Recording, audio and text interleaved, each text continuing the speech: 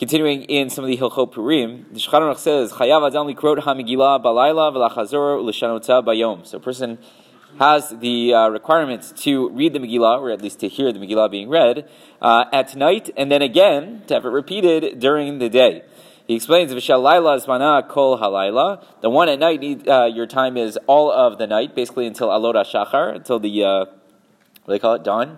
Till dawn. V'shal yom zmana kol hayom. And the one in the daytime, you have the entire day, meaning me hanetz hachama ad sof hayom. From netz hachama, when the sun begins to rise, so later than dawn, until sof hayom. So we'll have to figure out exactly what sof hayom is, the end of the day, which in theory could be what we call shkiat hachama, when the sun sets. In theory, it could be tzedek kochavim.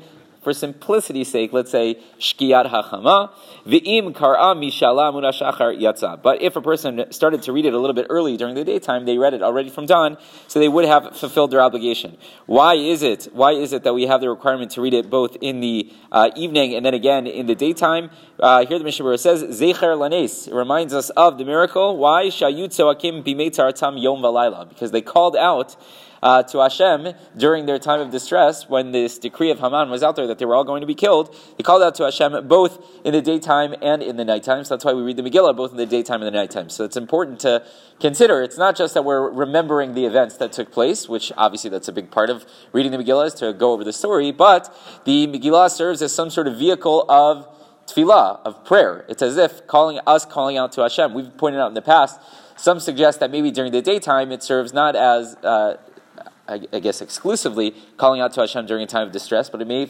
serve as a form of Hallel, actually. The way we got there, a little bit complicated, maybe we'll get back to that, right, because we don't say Hallel on Purim. The Gemara suggests that maybe the reading of the Megillah serves as Hallel, so much so that I believe the Meiri suggests, let's say you can't hear the Megillah being read on Purim day, so then you should say Hallel, right? Okay, good. All things that we've talked about in the past. But again, the Mishnah Berurah says, Mishat tzedek kochavim, at nighttime you're supposed to read already from the time that the stars come out. This is a much bigger deal in a year like this year when we have switched the clocks, and tzedek kochavim is later than usual, and we've been fasting, but still it's best to wait until the point of tzedek kochavim. If that is not possible, there are ways to be lenient, but here, God willing, we'll be starting at the time of tzedek kochavim. And like we said, it's best to start from netz hachama when the sun begins to rise, but if a person has some sort of onus, they need to get to work, whatever, there are ways to start doing it a little bit early. So there are leniencies along the way, but best case scenario is only after the sun begins to rise. Everyone have a wonderful day.